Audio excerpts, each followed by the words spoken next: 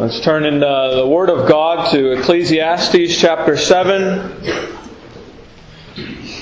Ecclesiastes chapter 7, we'll read it verses 1 through 29, the whole chapter.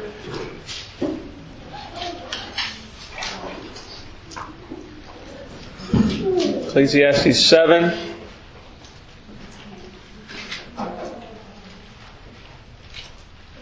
And beginning in verse 1, these are God's words. A good name is better than precious ointment, and the day of death than the day of one's birth. It is better to go to the house of mourning than to go to the house of feasting. For that is the end of all men, and the living will lay it to his heart. Sorrow is better than laughter, for by the sadness of the countenance the heart is made better. The heart of the wise is in the house of mourning, but the heart of fools is in the house of mirth. It is better to hear the rebuke of the wise than for a man to hear the song of fools. For as the crackling of thorns under a pot, so is the laughter of the fool. This also is vanity. Surely oppression maketh a wise man mad, and a gift destroyeth the heart. Better is the end of a thing than the beginning thereof, and the patient in spirit is better than the proud in spirit. Be not hasty in thy spirit to be angry, for anger resteth in the bosom of fools. Say not thou, what is the cause that the former days were better than these? For thou dost not inquire wisely concerning this. Wisdom is good with an inheritance, and by it there is profit to them that see the sun. For wisdom is a defense, and money is a defense, but the excellency of knowledge is that wisdom giveth life to them that have it. Consider the work of God, for who can make that straight which He hath made crooked? In the day of prosperity be joyful, but in the day of adversity consider, God also hath set the one over against the other, to the end that man should find nothing after him. All things have I seen in the days of my vanity. There is a just man that perisheth in his righteousness, and there is a wicked man that prolongeth his life in his wickedness. Be not righteous over much, neither make thyself over wise. Why shouldest thou destroy thyself? Be not over much wicked, neither be thou foolish. Why shouldest thou die before thy time? It is good that thou shouldest take hold of this. Yea, also from this withdraw not thine hand, for he that feareth God shall come forth of them all. Wisdom strengtheneth the wise more than 10 mighty men which are in the city. For there is not a just man upon earth that doeth good, and sinneth not. Also take no heed unto all words that are spoken, lest thou hear thy servant curse thee. For oftentimes also thine own heart knoweth that thou thyself likewise hast cursed others. All this have I proved by wisdom. I said, I will be wise, but it is far from me. That which is far off and exceeding deep, who can find it out? I applied mine heart to know and to search, to seek out wisdom and the reason of things, and to know the wickedness of folly, even of foolishness and madness. And I find more bitter than death the woman, whose heart is snares and nets, and her hands as bands. Whoso pleaseth God shall escape from her, but the sinner shall be taken by her. Behold, this have I found, saith the preacher, counting one by one, to find out the account, which yet my soul seeketh, but I find not. One man among 1,000 have I found, but a woman among all those have I not found. Lo, this only have I found, that God hath made man upright, but they have sought out many inventions. Those are God's words. And those are God's words to us. Vanity of vanities, all is vanity. And yet the chapter before us seeks to give us wisdom to arm ourselves against such vanities and the dangers of vanities, and even to make the best of dark providences. Verse 1, and just go through outlining the passage. Verse 1, caring for our reputation.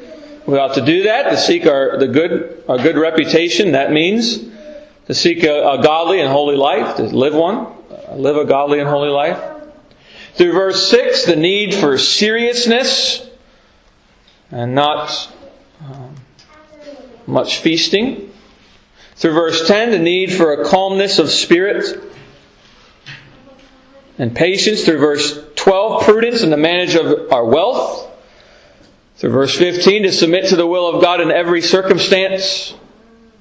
And then through verse 18, carefully avoiding putting ourselves unnecessarily in the most dangerous situations. And through verse 22, to self-control and thoughtfulness to those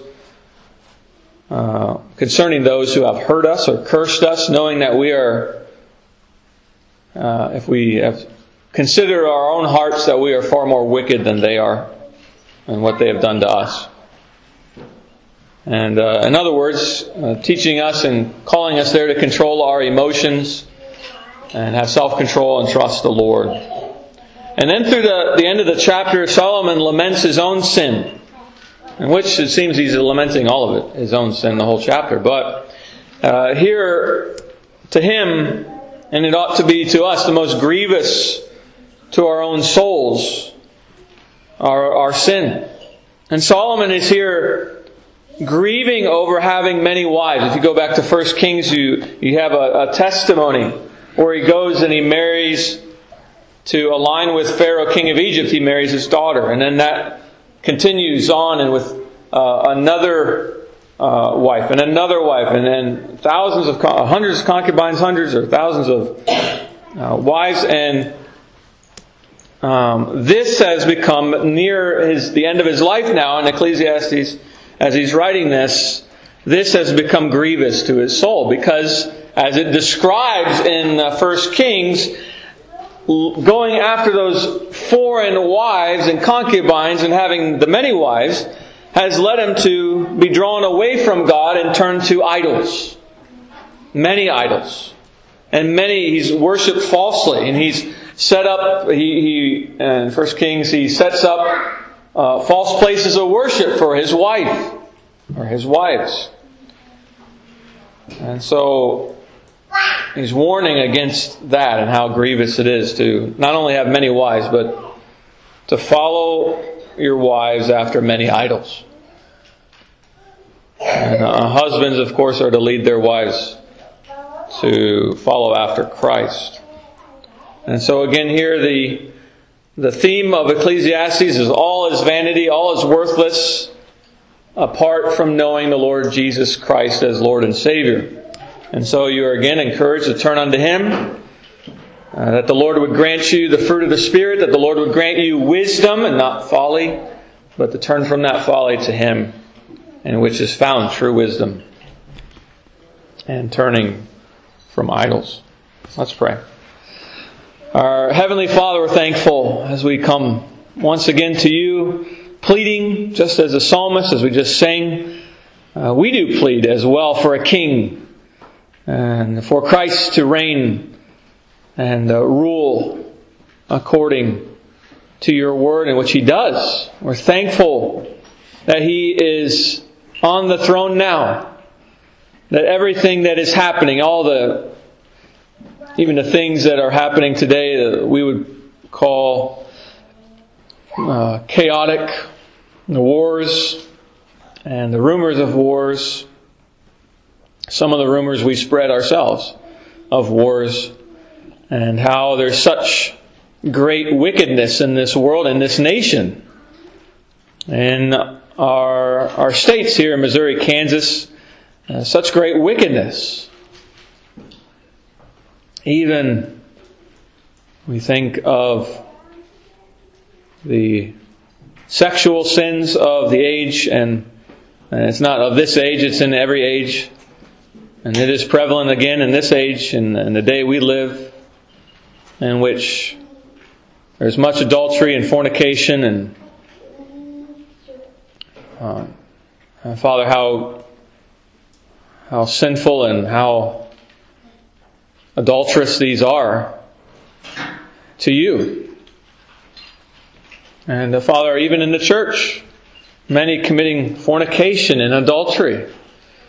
And marriages are broken and destroyed. And the culture, many times because of this, children are conceived. And the wickedness of this world is to take those babies and dismember them in the womb, and then take them out of the womb and throw them in the trash. Even more wicked is how easy scientists have come up with a way to destroy children in the womb and flush them from the womb through pills that we can get through a prescription. Now, Father, this shows how wicked our nation is now. Even the great coveting that we have in our nation of seeking after riches and wealth and things and properties that are not ours and are not for us. And how great of wickedness there is even in the church, of gossip and slander and lies, all to gain something from them or feel better about oneself. Father, this is all over, and it's rampant in our nation, and it's in the church as well. Father, there is great wickedness and evil in our nation and in the church in our nation. And we pray that you would turn this nation and turn the church, of course, because if the nation is to turn, then the churches will have to turn. Your bride will have to turn back to you. And so, Father, turn us, revive us as you teach us in the Scriptures, as we see the prophet and the psalmist pleading that you would revive your people and turn us back to you. And so turn your people and send revival, true revival, where you turn us from our sins to you and you pour out your Holy Spirit in that turning. And you grant to the church a reviving, a newness of life. And you would, even through that, save many. We pray for our rulers and kings in authority that you would turn their hearts to you, that they would be saved, just as you pray that, call us to pray for in 1 Timothy 2. We ask that you would call them to yourself.